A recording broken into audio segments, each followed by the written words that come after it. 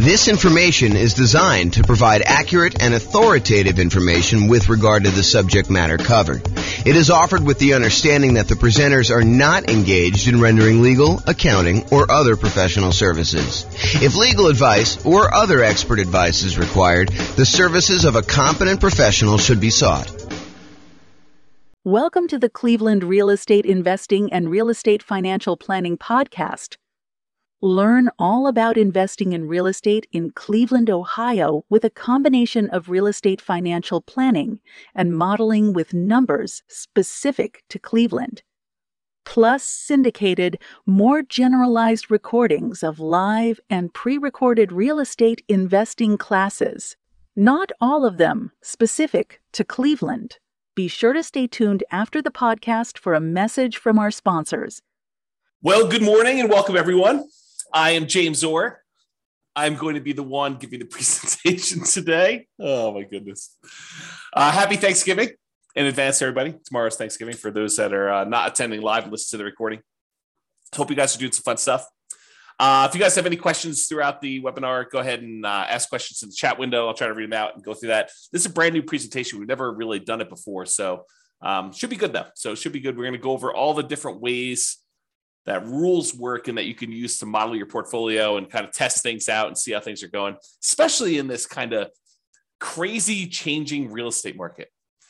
Things are moving around quite a bit. Let's just say it that way. So thanks for all who attended live.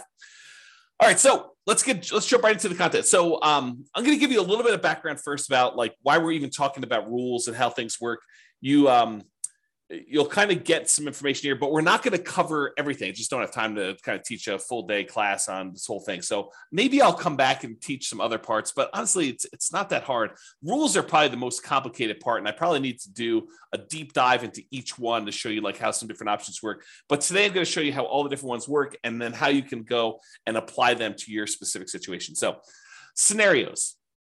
A scenario is like a grouping mechanism for all the different specific parts of the plan. So first of all, you make a scenario.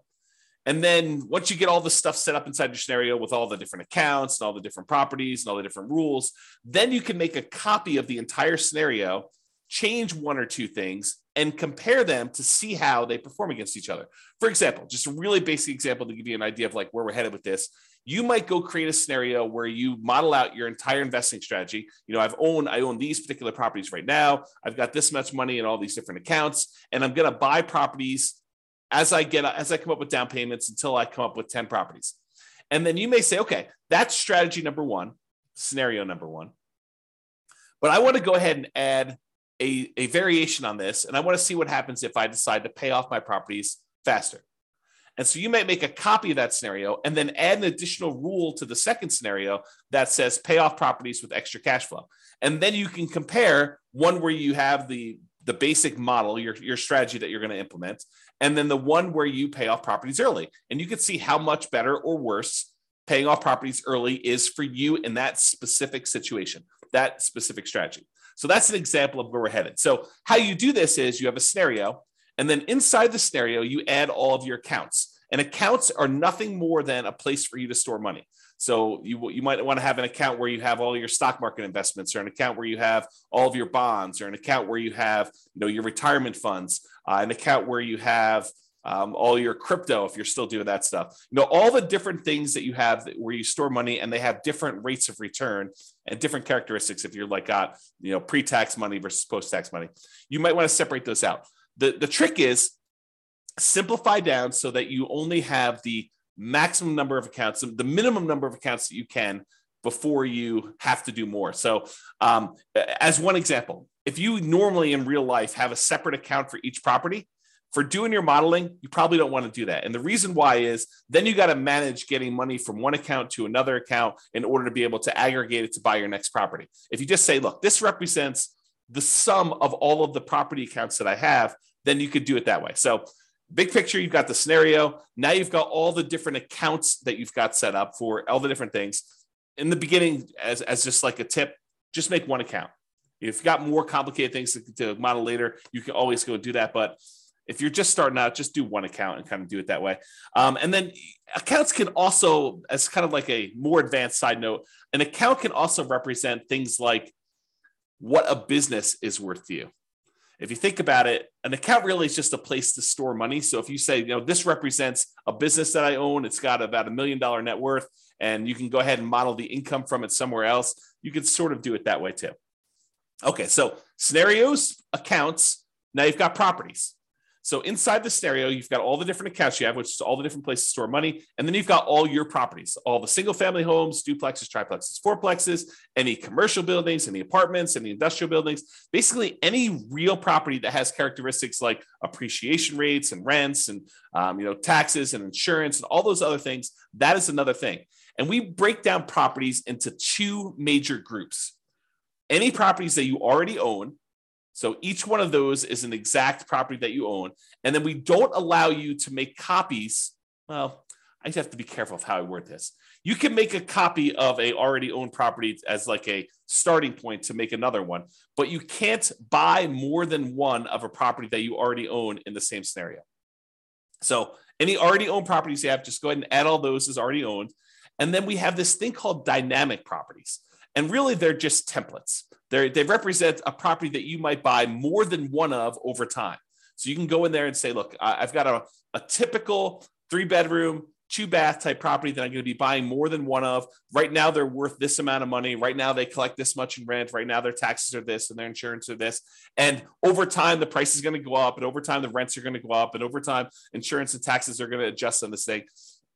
But I might buy one of them this year, one of them 2 years from now, one of them 4 years from now. And so we call those dynamic properties, or you might hear me refer to them as template properties, where you use rules, which we're going to get to in a second, in order to buy more than one of those. So, and any of the properties, whether they're already owned or dynamic, can be single family homes, duplexes, triplexes, fourplex apartments, commercials, industrial, any type of building that you have, any type of real property that you have that you want to do that. So again, big picture scenarios, inside scenarios as accounts and properties. And then what we're going to talk about mostly today is how do you manipulate an account or how do you manipulate a property? That's what you use rules for. So rules go ahead and they say, add money to an account, or increase the rent I'm getting on a property, or buy 3 of these properties, or buy a property every year, or start paying off properties with any extra cash I have in this account. Rules are things that manipulate accounts and properties in the scenario that you can do. So as we go through this, we're going to go through all the different rules types. And what you should be doing, in my opinion, is think about your specific situation and how you might apply these rules to you and the setup that you're going to do in the Real Estate Financial Planner software. And if you don't have an account, you can go ahead and make an account. They're free. Go to realestatefinancialplanner.com, go ahead and make a free account. And you could be playing around with this as you listen in the background, although might be better to pay attention, and then you can go back and play with it on your own. But, do whatever you want to do. So realestatefinancialplanner.com, you can go make your account. But I would suggest you think about your situation and why we might have a rule in the first place for doing this. Because it might give you ideas on things you might be able to do or test in your scenario to see if, hey, maybe I should recast my mortgages, or maybe I should pay off my properties, or maybe I shouldn't take all my extra cash and pay off my properties over time. There may be a reason James made a specific rule that says, hey, only pay off properties if you have a lump sum and big enough to pay off the whole thing, which there is a reason for doing that, but I'll let you discover it on your own because you're going to go ahead and model this in your own stuff. So that's the thinking. So if you're going to go create a scenario, kind of a strategy that you're going to model for yourself, the order that you should do them in is you should make a scenario. And a scenario is this bucket that you're going to hold these accounts and properties and rules in. So you make the scenario first. There's a couple of questions about the assumptions for the scenario. But then the next thing you do is you go create all of your accounts and you make sure your accounts are attached to the scenario, because you can have 5 different scenarios and have certain accounts in certain scenarios and certain ones that do not get put in certain scenarios. So an account is like a module you can use to have in one or more different scenarios. Then once you're done making all your accounts, then I recommend you go make your properties, and your properties are going to reference, where do you want to use as the source for your down payments for your properties, which account, and which account do you want to deposit your rents and get your expenses out of from there. So really, in order to do it in order. You should make scenarios, then you should make your accounts, and then you should make your properties, because the properties are going to use the accounts and you're going to want to put those in the scenarios to do that. So it's helpful to do it in this order. Of course, you can add an account later. You can add a property later. It's not required, but it's helpful if you go ahead and do those in order. And then finally, once you're done making the accounts of the properties, you usually make the rules to manipulate what's happening with the accounts and what's happening with the properties. And today, this morning, we're going to be focused in on step number 4, rules. With that being said, so once you go in there and you make your scenario, at the bottom of the page on the scenario is the list of your different rules. And there's a big old button that says create new rule. If you click on the button, create new rule, you're going to be shown a page that looks like this monstrosity on the right, which is just a list of all the different rule types that there are. And don't stress, because that is what we're going to be covering today. I'm going to go over what all the different ones mean and how you might use them so that you're not confused when you go in there and you start playing around with different rules. Okay, let me make sure I check my notes. Yeah, so we're going to basically be focused on what the rule does and when you might want to use it. That's what my goal is today, is to kind of talk about what each rule does and when you might want to use it. I'm not going to go into because it would be overwhelming for you. If I went through and I walked you through each of the options for the different rules and how to set it up, not going to do that. Today is going to be, hey, look, here are all the different rules and a whole bunch of different ideas for how you might want to model your own real estate investing strategy, what you should be doing, and to see how it all works out. So when you might want to use it is kind of what we're covering there. Okay. So with that being said, if you notice on this right-hand side, for those that can see the image, if you're listening to the audio, don't stress, I'm going to go over it in detail. But on the right-hand side, there's different groups. There's a group for buying properties, for selling properties, for impacting mortgages, for adjusting scenarios, accounts, and properties, and for other rules. So all I did is I just broke down and I said, hey, these are what the basic groups do. So if you're looking for a rule that does a specific thing, you may want to look under this heading. It's like groups of different rules. So buying properties, there's rules that are all about buying properties. You use these rules to buy dynamic.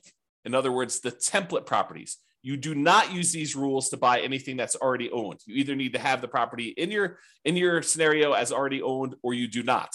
So you don't use rules to buy properties that you already own. That's another way for me saying that.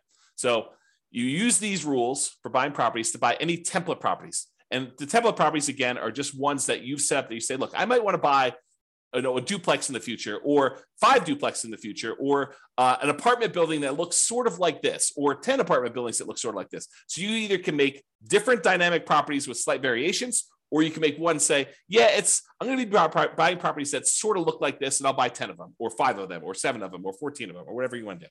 Okay.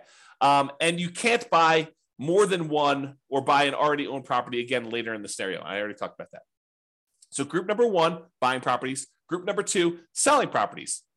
And we could sell properties in a variety of ways, but these are all the different rules about selling properties. You can sell already owned properties. You can sell template properties. And so these are different rules for saying, look, buy a property, own it for 2 years, then sell it. Buy a property when the return on equity drops below a certain ratio, then sell that, and then use the proceeds using a different rule to buy more of them. So you could do stuff like that. So we're going to have a whole set of rules about selling properties.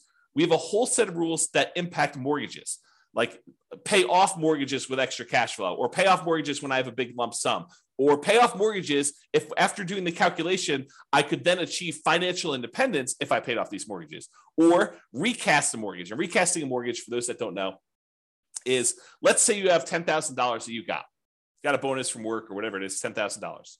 If you go down to the bank, let's do this first. If you send in the $10,000 to your mortgage company and you pay down your mortgage by $10,000, your monthly payment does not change. The amount of time you have left on your mortgage comes in. So if you had 20 years left on your mortgage and you paid $10,000, now your mortgage might come in by, you have to do the math because it changes over time, but it might come in by 2 years. Okay. So you have 2 years, you'll pay off your mortgage 2 years faster if you just make the regular payments from then on, if you just sent the $10,000 in.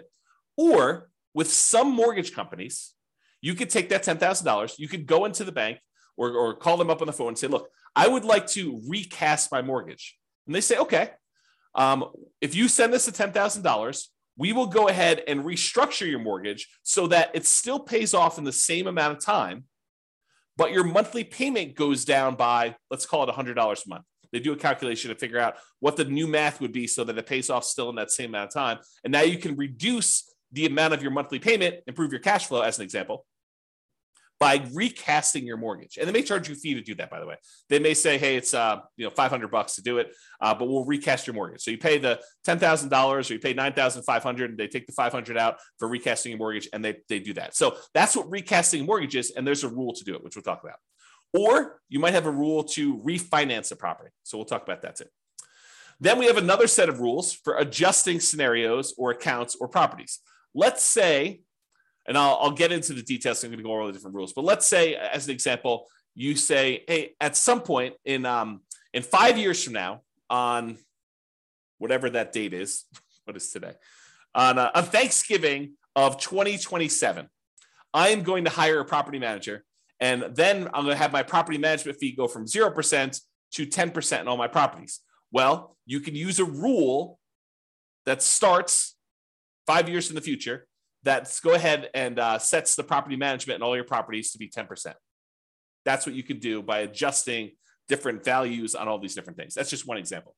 And then I have kind of like a catch-all miscellaneous bucket, doing other things like moving money between your accounts, creating income from a job, rebalancing a set of accounts, like you want to do 50% in stocks and 25% in bonds and 25% in cash. We have a rule that will automatically rebalance your account balances by moving money between the two. Or ones that might do like simulate market corrections. Like, what happens if property values are not always going up by 2, 3, 4, 5, 6, 7%? What if we see a period of time where property values decline?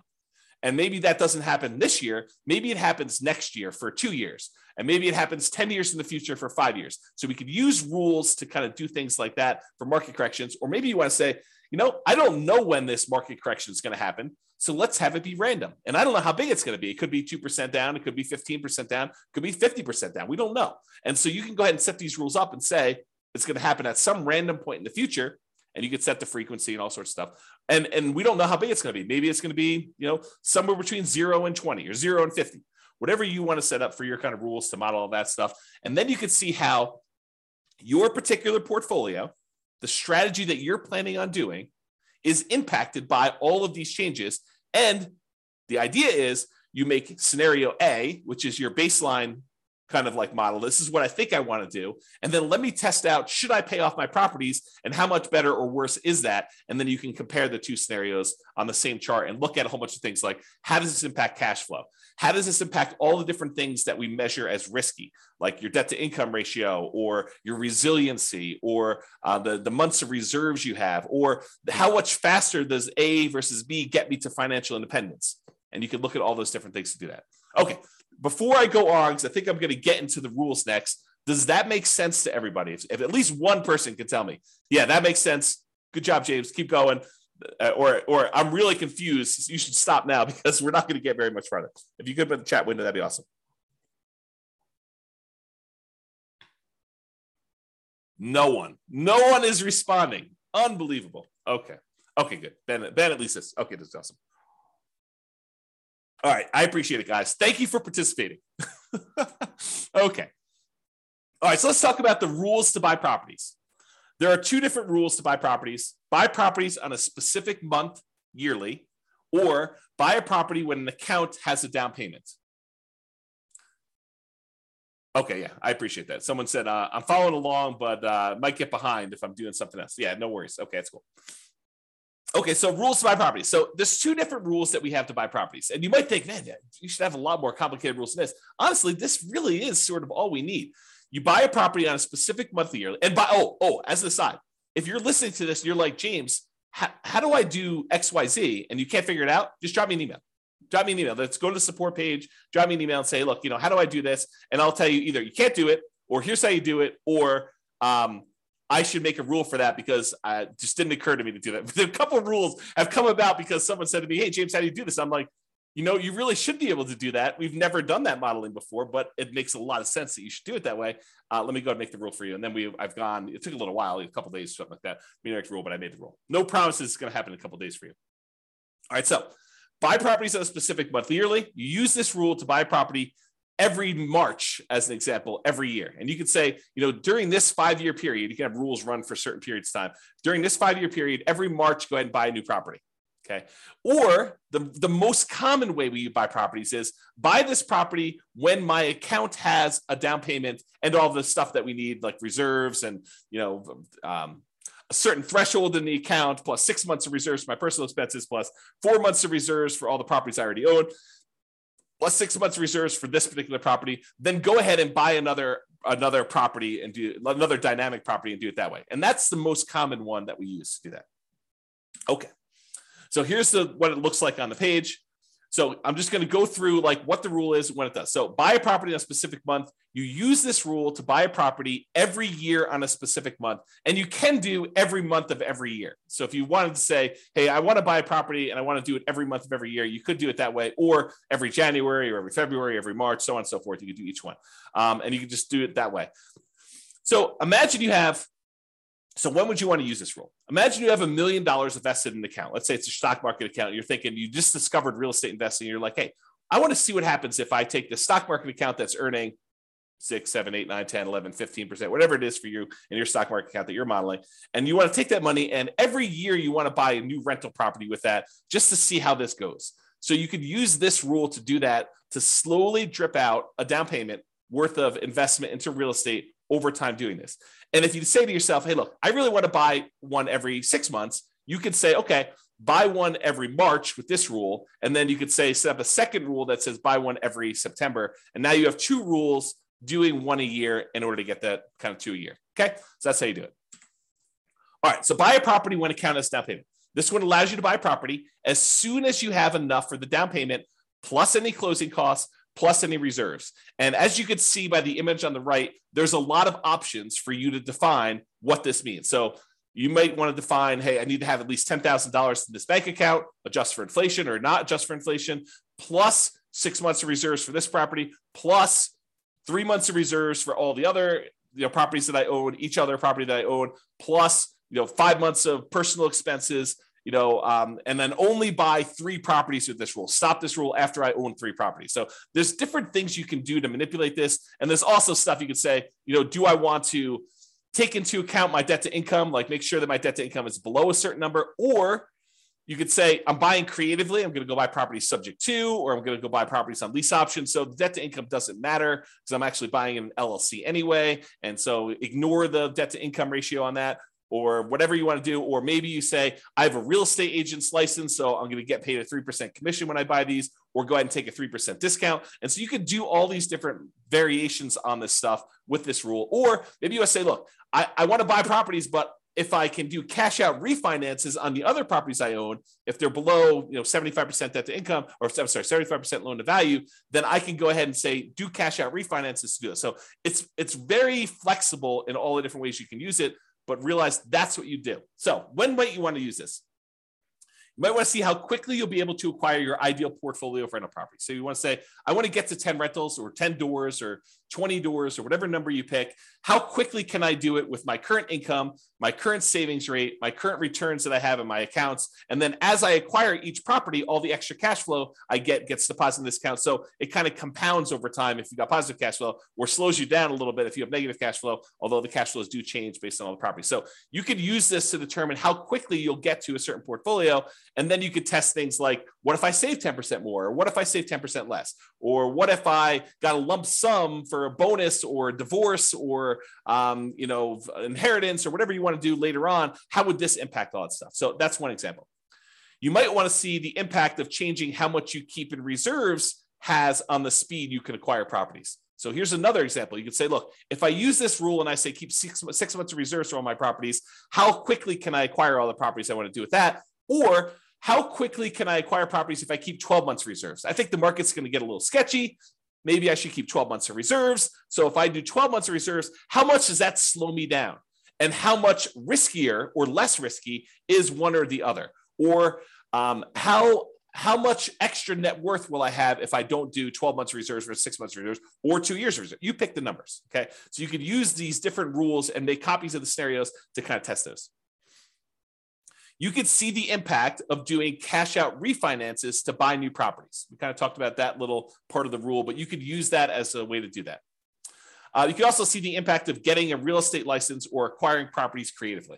So if you want to test out Now that interest rates have gone up quite a bit and there are a whole bunch of really low interest rate properties out there, maybe you want to say, well, what if I were willing, not everyone is, to go ahead and do marketing to find motivated sellers, go buy properties creatively and buy properties that way? What impact does that have? Does it make it a lot faster? Does it make it a lot riskier? What does it look like if I go ahead and model that in a variety of different ways? And I'll make a side note about this because I think it's important.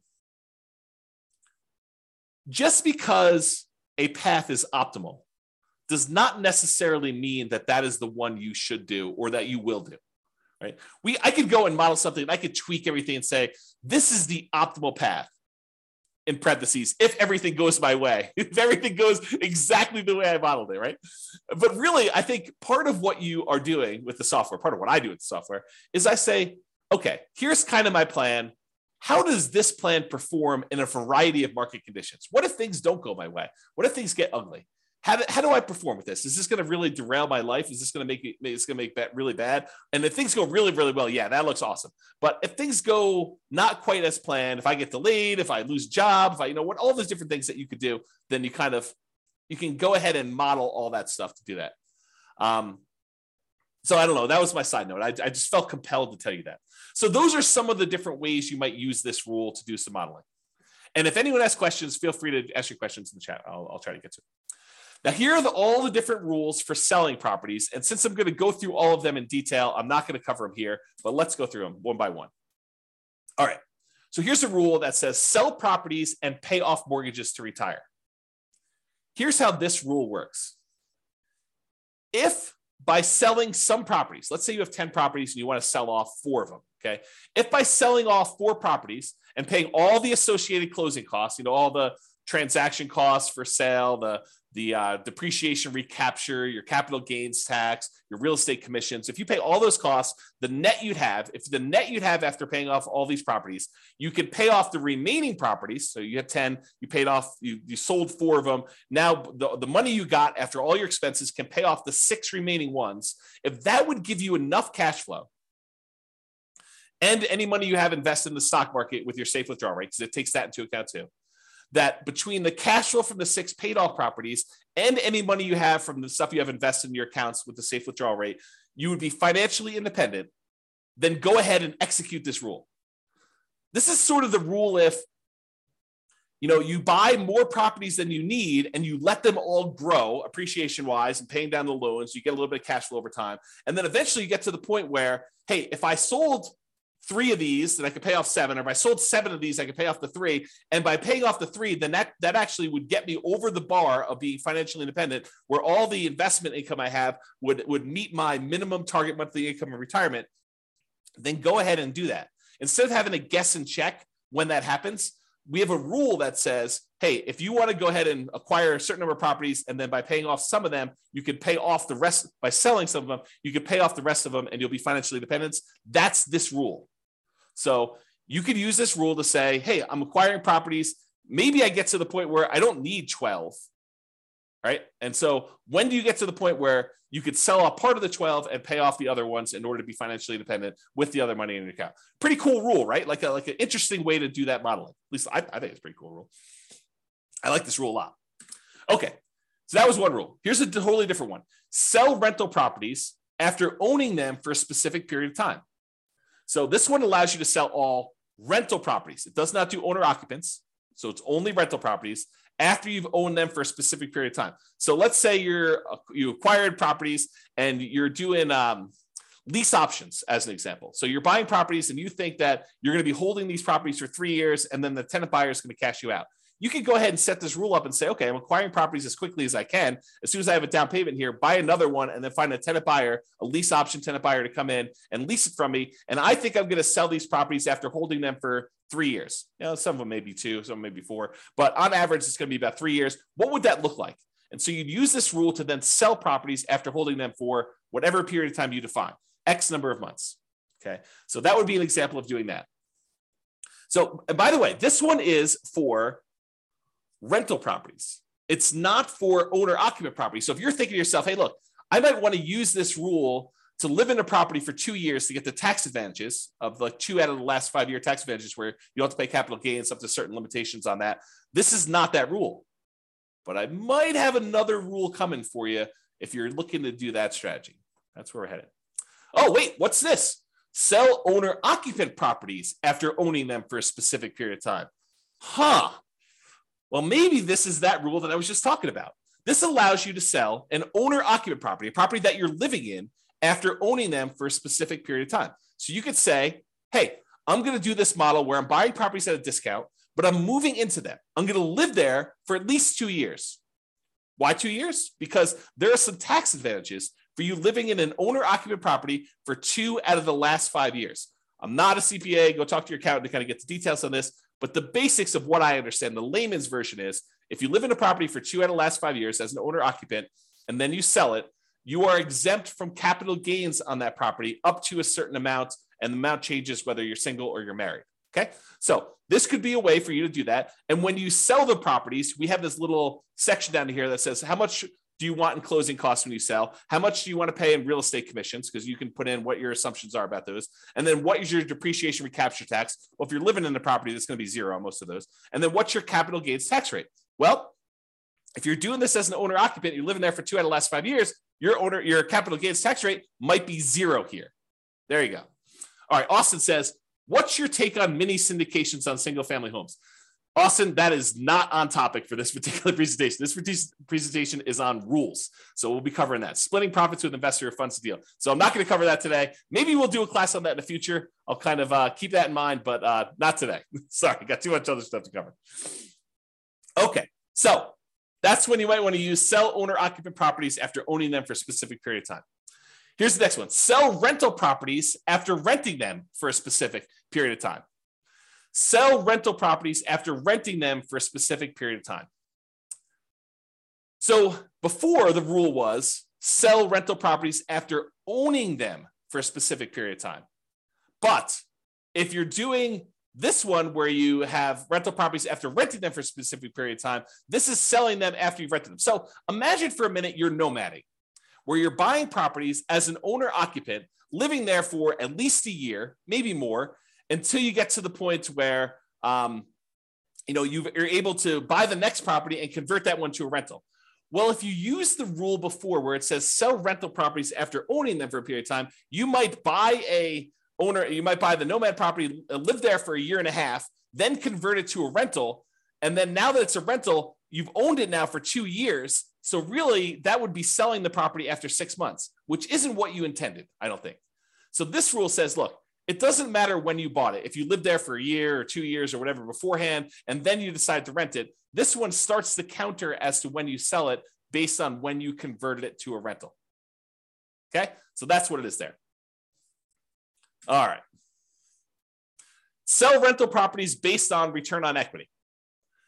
So this one is you're selling properties based on the return you're getting on the equity in the property. Okay, I got to take a step back and kind of explain to you what's going on here, because this rule is crazy. It's such a powerful rule. So how far back do I go? Oh man, this is crazy. Okay, so here's the deal. You own a property, and let's say you have financing on it, and you put down 20%, and the property value went up, I don't know, 5% in the first year. So you made 5% from appreciation on a 20% down payment. I'll put numbers to this to kind of give you a feel for it. Let's say you're buying $100,000 properties. You put down $20,000 and the property went up in value $5,000. So you made $5,000 on a $20,000 investment, which is 25% return. But what happens is over time, the amount of money you make on the property going up in value tends to increase. So the next year, maybe it's $5,100. It varies, but let's just say it's a little bit more than you made the year before. However, the amount you have in the deal now is no longer $20,000. It's $20,000 plus the $5,000 that you made from appreciation, plus a certain amount you have from paying down the loan. So the amount of equity you have in the property has grown more than the amount that the property is going up in value. So over time, the return you're getting, even though the return might be increasing, the return you're getting on the equity is actually going down. The amount you make on the property compared to how much you have invested in the deal is actually going down over time. So the return on equity on a property from appreciation, from debt pay down, from cash flow and from the tax benefits of depreciation. Like all four areas of return, they tend to go down in aggregate. Some of them go up a little bit over time. Some of them actually go down. Some of them stay the same. But in aggregate, the overall return, the combination of all four of them, tends to go down over time. So that the longer you own a property, the lower your overall return on equity is. So when you buy a property and you're highly leveraged up front, that's the best part of your return typically. That's the part where you're making the most money compared to how much you have invested in the deal. But as the amount you have invested in the deal increases because your equity is growing, you're paying down the loan, the property's going up in value, the equity is expanding, and the amount you're making might be going up, but not quite as fast as the equity is increasing. So that over time, your equity drops down.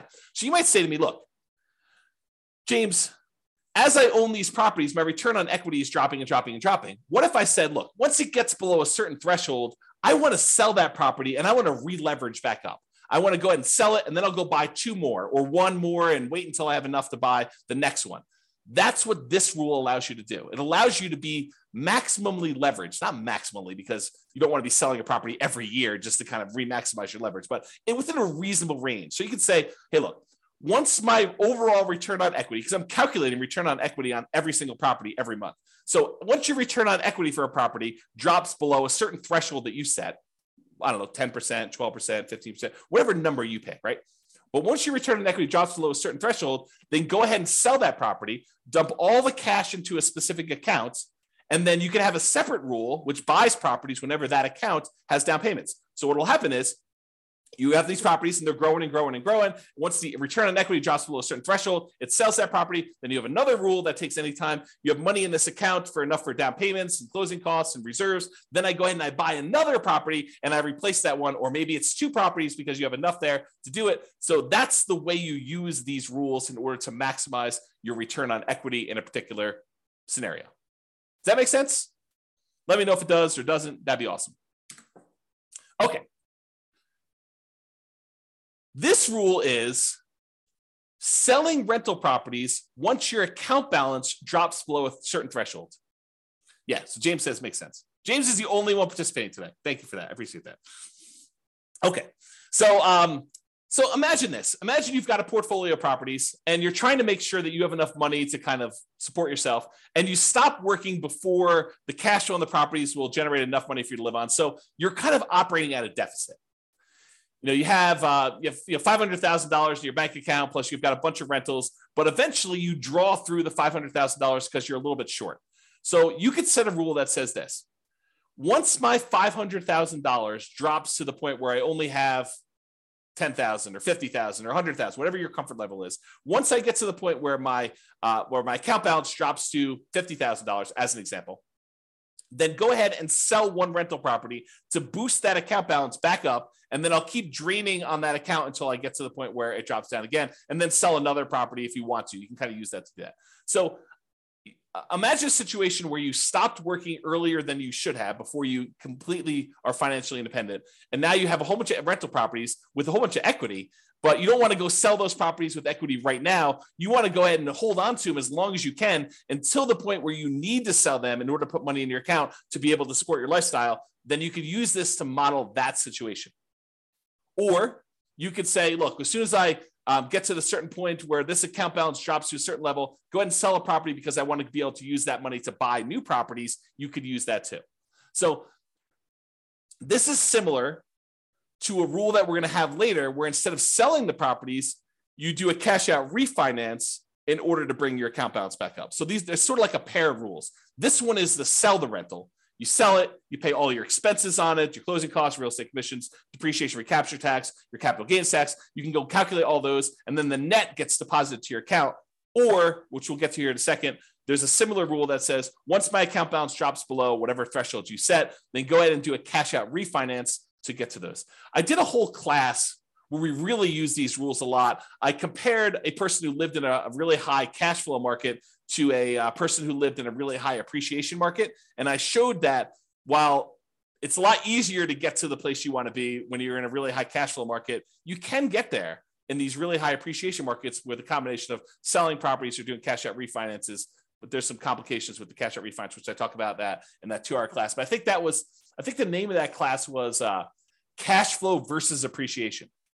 I think that's what the name of the class was. And I set it up as two different people competing, and go watch that if you haven't seen it before. It's pretty good if you're interested in this particular modeling. Okay. All right. Next rule: sell properties, but only if by doing so, the money that I get from all the properties will allow me to retire based on a safe withdrawal rate. So I mentioned safe withdrawal rate earlier. I'm going to take a moment to kind of make sure everyone understands what I'm talking about. So there's this study, it's called the Trinity study. And what it basically did is it went back through historical stock market rates of return. And it said, if you only take out 4% of your of the amount of assets you have invested in stocks and bonds, then the likelihood of you running out of money in a 30-year retirement period was really, really low. That's the basics of the study. And so what they called that 4% was a safe withdrawal rate. And I'm using safe in quotes because there's been some arguments that it's really not so safe. There's been arguments by the guy who came up with it that it could be a lot higher than 4%. So really this idea is, if you have a certain amount of money invested in stocks and bonds and maybe some cash, what percentage of that portfolio, if you have $1 million, what percentage of the $1 million can you take out each year where you are where you are not very likely to run out of money? That's what a safe withdrawal rate is. So you've defined what your safe withdrawal rate is in the software. You basically say, my safe withdrawal rate is 4% or 3% or 5% or whatever number makes sense to you. And you can test these things, right? You can go ahead and run a scenario at 4, you run a scenario at 5. What difference does it make? Run a scenario at 4, run a scenario at 3, maybe do some market corrections in there to see how that plays out. You can do all this stuff. But this rule says, look, I've got a bunch of rental properties, and maybe I have a little bit of money invested in the stock market right now in one of the accounts in there.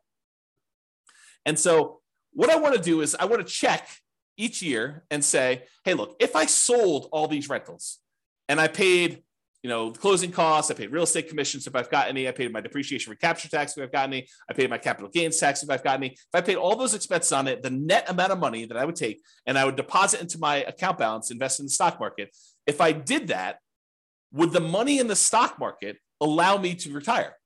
Would my safe withdrawal rate for the amount of money I have in the stock market allow me to be financially independent? And if so, go ahead and sell the properties.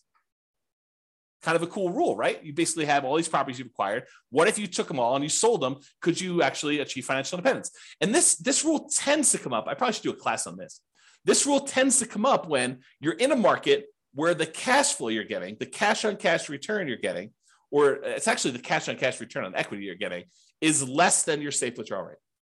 Right? Because in that way, the money you're getting, the cash flow you're getting on the property you have is actually lower than your safe withdrawal rate. You'd be better taking that money and investing in the stock market according to this rule. And then who knows what will happen in real life. But at least in the mathematics of it, that it'd be better for you to actually be investing in the stock market than in rental properties, which can happen depending on your market and your situation and what you've got set up there.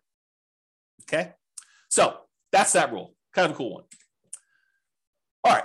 What about properties that you already own? And you said, look, I planned on selling this property next Christmas anyway.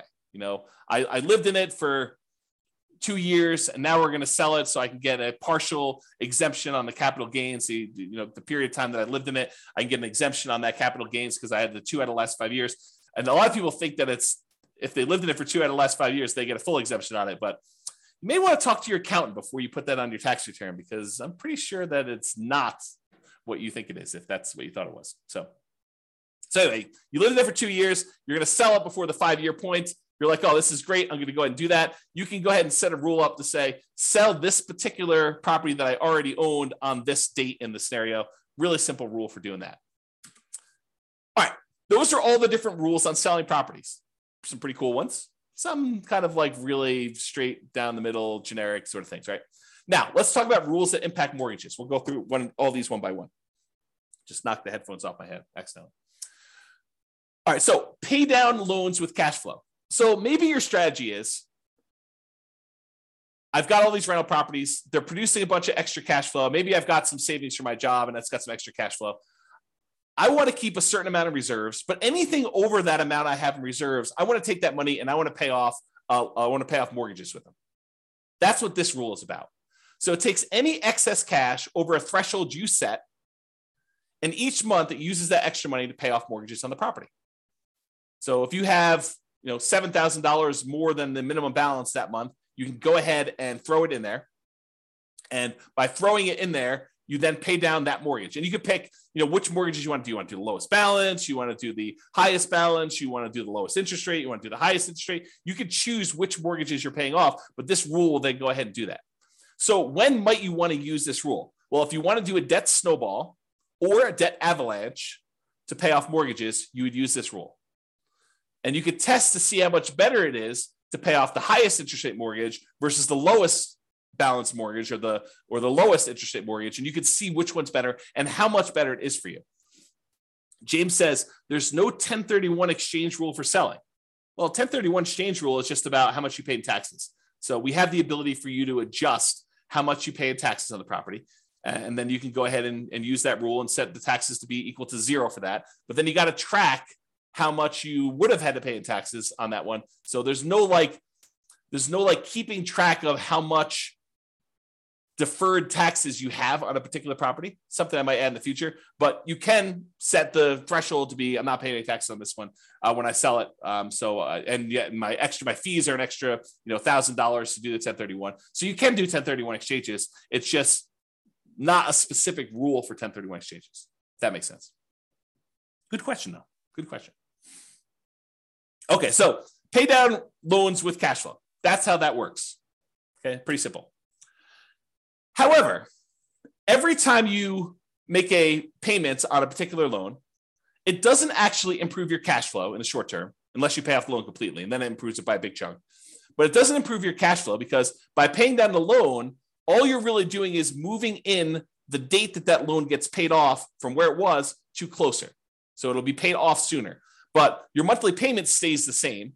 So it doesn't improve cash flow on a property. So you might say to yourself, hey, and I'll add this one other thing.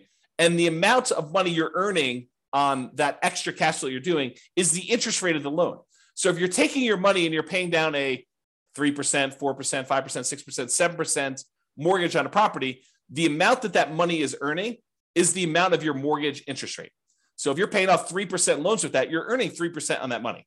You're paying off 7% loan, you're paying 7% on that money. Okay. So the idea is the more you're paying off on those properties until you pay it completely off, it doesn't really benefit you in the short term. It benefits you when you pay off the loan, which could then compound and help you in the future on other properties you're doing, but it doesn't benefit you in the short term by improving your cash flow.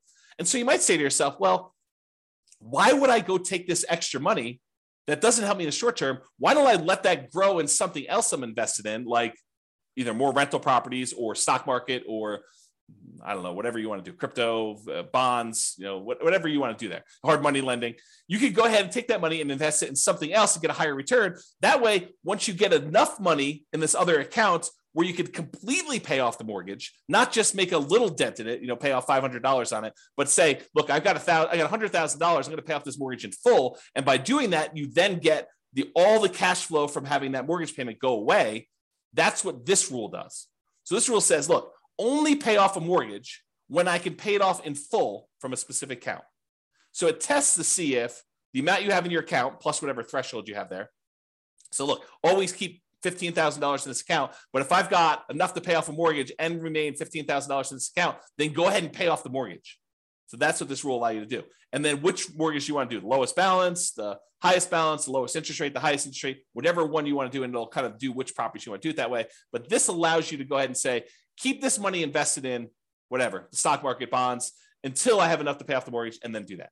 Kind of a cool rule.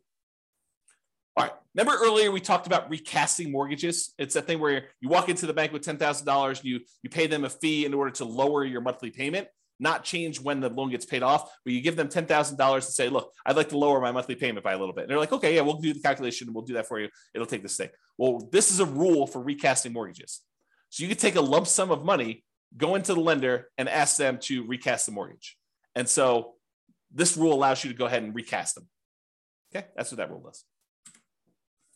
All right, remember before I told you about selling properties based on the account balance? If my account balance gets so low, then go ahead and sell a property to replenish that account balance so I have money to live on or money to invest somewhere else. This is the kind of sister rule for that, cash out refi based on account balance. So when your account balance gets to a certain point where it's really, really low, then go ahead and do a cash out refinance on a property, pull all that money out, deposit it into the account, and you'll be able to then have all the money in that particular account to use to do whatever you want with. Okay. So I think I have here, when would you want to use it? If you're modeling a situation where you're stopped working before your cash flow is enough to support your lifestyle, you might need to cash out refi properties from time to time to provide living expenses to kind of make up for that difference. Or use the equity properties to occasionally fund the purchase of new properties by refinancing. So you could say, look, once I get to this low account balance, go ahead and do a refi on a property to get the account balance up to where I can do a new purchase. Kind of an interesting rule. All right. So this leads me to explain this interesting concept. And so I need to explain it to you, but I'm going to take a drink first. All right. So imagine you said to yourself, look, I really want to earn, I don't know, $10,000 a month. And if I was earning $10,000 a month, I would consider myself financially independent. Because $10,000 a month would be able to cover all of my personal expenses, including the mortgage I have on my owner-occupant property, and anything else I need, right? So $10,000 a month, that's my number. That's my target income to be financially independent, target income in retirement. But what if you didn't have a mortgage on your owner-occupant property? Would you need that $10,000 anymore? And you say to yourself, no, I wouldn't. So I can either have $10,000 if I have a mortgage on my owner-occupant property, or I only need $8,000 if I don't have a mortgage on my personal property anymore. And so the software allows you to select whether or not to move your financial independence number down when you pay off your owner-occupant mortgage or not. And so if you have that triggered, which is in the scenario section, this rule becomes super interesting, because what this rule says is, look, if I'm close to my $10,000 a month number, my target monthly income number in retirement, but I have enough cash in my account balance or stocks or whatever it is in my account balance that I could pay off my owner-occupant mortgage. And if I did that, I would be financially independent. Then go ahead and do it. So this is a situation where the passive income you have coming in from your stocks and all the cash flow on all the rental properties is really close to your number. It's at 80% or 85%. But you have enough extra cash lying around somewhere where you could pay off your owner-occupant mortgage because the balance is low enough that would actually lower the amount you need, and it would trigger you being financially independent. Then go ahead and pay off the owner-occupant mortgage. That's what this rule does. Pay off owner-occupant mortgage if FI, financially independent. All right. These are going to be really quick. These are the rules that allow you to adjust values on your scenario or on different accounts you have or on different properties you have. Okay. So set value on scenarios. What this rule does, it allows you to change any values you defined for the scenario at different points in the scenario. So originally you thought your safe withdrawal rate was going to be 4%, but 10 years later you say, hey, look, now I want my safe withdrawal rate to be 3%. You'd use this rule to run 10 years later and change your safe withdrawal rate number from 4% to 3%, as an example. Or you defined your refinance mortgage interest rate in your scenario as 5%, which is low now, but at the time seemed reasonable. And now you're like, look, in the future, I want this to be 7%. You can use that to change that too. You can use this set value on scenarios to do it at some point in the future. Or you want to say, look, my minimum target monthly income retirement threshold is now $4,000, but I want it to be $5,000 in 5 years from now. You can do stuff like that. Or your safe withdrawal rate number, as I use as an example. This is that rule that allows you to do that. The set value on accounts does the same idea on accounts, though. So let's say you were earning 1% on savings at the start of the scenario, but you think that's abnormally low. And by 3 years in the future, that should really be at least 2% or 3%. You could use this rule to say, set the value on the account, set the return I'm getting on that account to go from 1% to 3 years later and on to be 3%. Or you say, I want to set it to 1% now, but a year from now, I want it to be 2%. And a year from then, I want it to be 3%. And then you could use it to do stuff like that. Or the other thing it could do is you could set it to be a random number. You could say, look, the return on my savings account is going to be somewhere between 1% and 3%. Have it change monthly by somewhere between this range, or add a little bit to it or subtract a little bit to it each month. You could do a whole bunch of things with making it random to simulate the stock market or what you're getting on savings, or what your business return might be if you're using an account to store kind of business stuff or bonds or anything like that. So you could use it to do random numbers as well if you wanted to.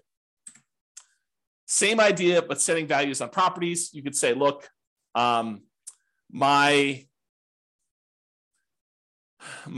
property appreciation rate is now at 1% because I don't think property values are going up in the next couple of years. But 3 years from now, I think the market's going to be normal, and we're going to set it to be equal to 3% from there. So you can have a period of time where properties are appreciating at a slower rate or at a faster rate, and then you could change it to be something else later. You could do the same thing with your rent appreciation rate.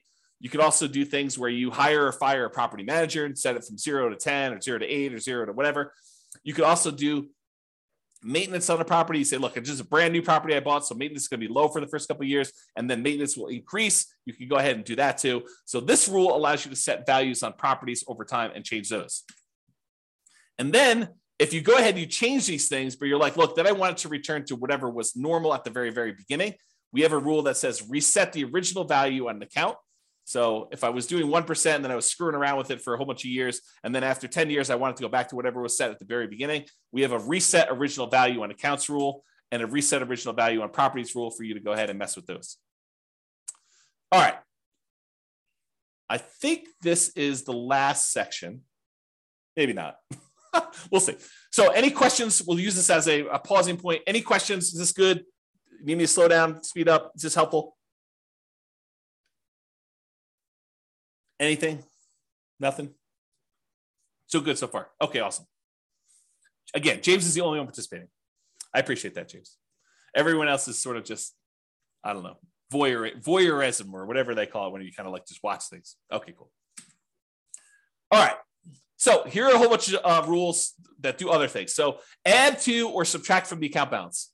Let's say you're like, hey, look, I got this account. I know I'm going to get a bonus that's going to come in, a one-time deal or an inheritance that's going to come in at 16 months in the future. I want to be able to have a way for you to add a lump sum to your account or pull a lump sum out and say, look, I know that I'm going to have this big payoff for a lawsuit or something like that. I'm going to need to pay out a certain amount of money. Then I can go ahead and subtract this amount of money from my account at that point in the future.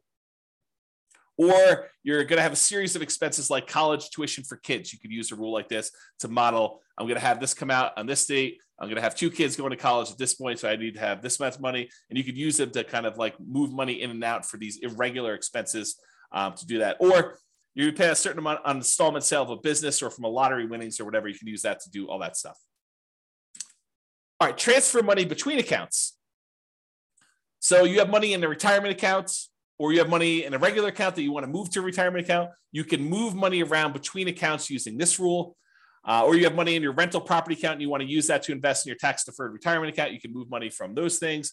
Or you want to pull money out of one account when a certain account drops below a certain threshold. So you say to yourself, look, I have this reserves savings account that I'm never going to use unless my account drops really low in this other account. Just go ahead and move them when something happens to do that. So you can set up those rules to do those things.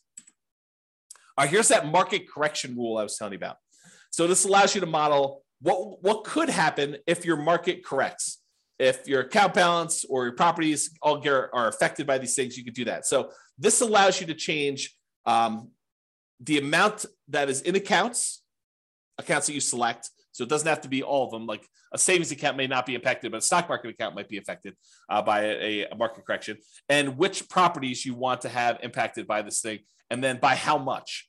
And you can have some of these be random. So you can have how frequently it happens be random, or you can have the amount that it declines be random. And if you need to do one random and one static, you can have 2 of these rules running and only impacting one or different things to do that. So that's all about different market corrections. And if you're really trying to see how resilient your portfolio is to different market corrections, this is what you want to be playing with. You want to be able to see, okay, I'm going to do this strategy. And the strategy sounds awesome, right? I'm going to be buying properties and maximizing my loan to value and minimizing the amount of money I have in a deal and keeping really, really low reserves to kind of make it go really, really well. Well, let's see how that performs with market corrections.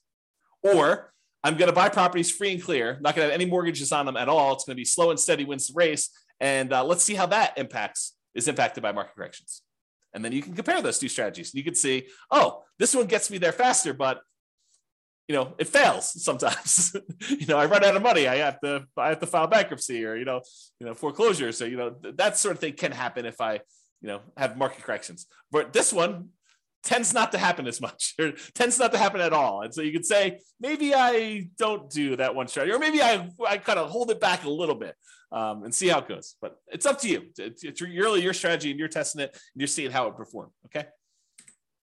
All right, here's the one you're probably going to use in almost every scenario that you set up: your paycheck and your personal expenses. And a lot of times we'll set up a separate rule for each person's paycheck, like one spouse and the other spouse, and then a shared personal expense one that you're going to do. And we usually set them up as 3 rules. You could do them all as one if you really wanted to, but I tend to separate them out just to make it a little easier. So what this rule does, allows you to model receiving a paycheck or other regular income. It doesn't have to be a paycheck, but it could be, I'm getting regular payments of a certain amount. If you're doing, you don't need to do this for rental properties because the rental property stuff does its own thing.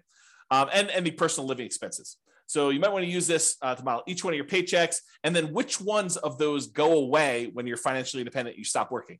You could set this rule up that says, hey, look, I get this paycheck, it's this amount, but as soon as I am financially independent, stop giving me this paycheck. And it'll automatically turn it off for you so that you no longer get it, okay?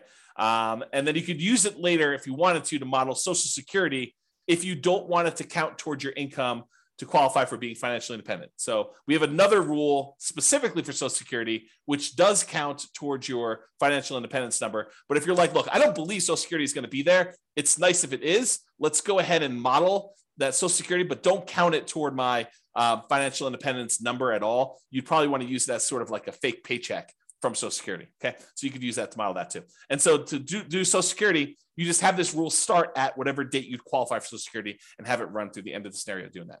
Okay. Passive income. This is the one where you could do Social Security with, but it does other things as well. So passive income models things like Social Security, pensions from jobs, and annuities. So if you went and you bought an annuity and you're getting whatever it is, $2,000 a month from the annuity that you purchased, you could use that to model this.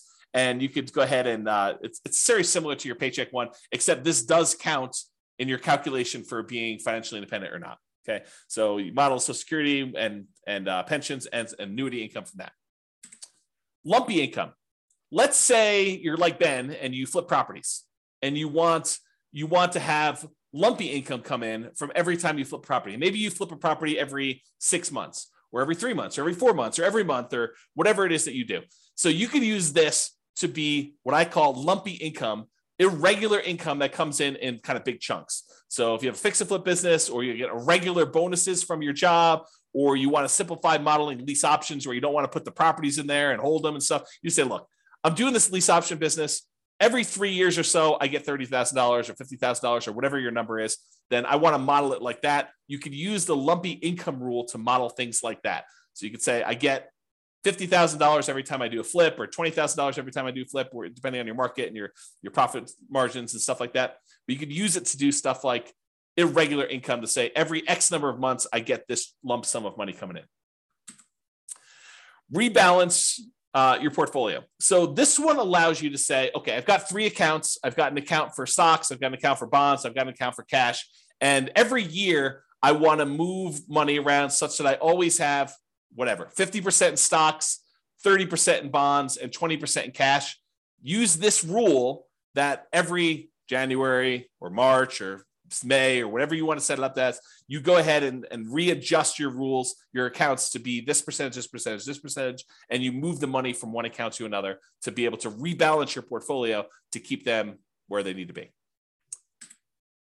If you have a retirement account that has required minimum distributions, you'll want to use this rule to do the required minimum distributions. So basically, it does a calculation for you to tell you what percentage of the account you need to take out that year, and then when you want to take it out. You pick a month, and then every year it does the calculation based on your life expectancy and your tax rate. Your life expectancy, and then you could put a tax rate as to how much you get taxed coming out, so you could do required minimum distributions with that as well. And that, my friends, is the end. I only went 3 minutes over, but I hope that was helpful. I hope that really gave you a good idea of all the different things you could do and all the different ways to model your situation with the rules that we have in the Real Estate Financial Planner software. Yeah, Richard says, thanks, James. A lot of info here. Exactly. I try to give you guys good info. I really do. I try to give you good stuff. So, any final questions from all of the really quiet people on things? It's almost as if Thanksgiving's tomorrow. Almost. Yeah, Ben says, awesome. I hadn't looked into the rules before. Very powerful. Yes, thank you. It is very powerful. I agree. So you guys are very welcome. Any final questions before I let you all go?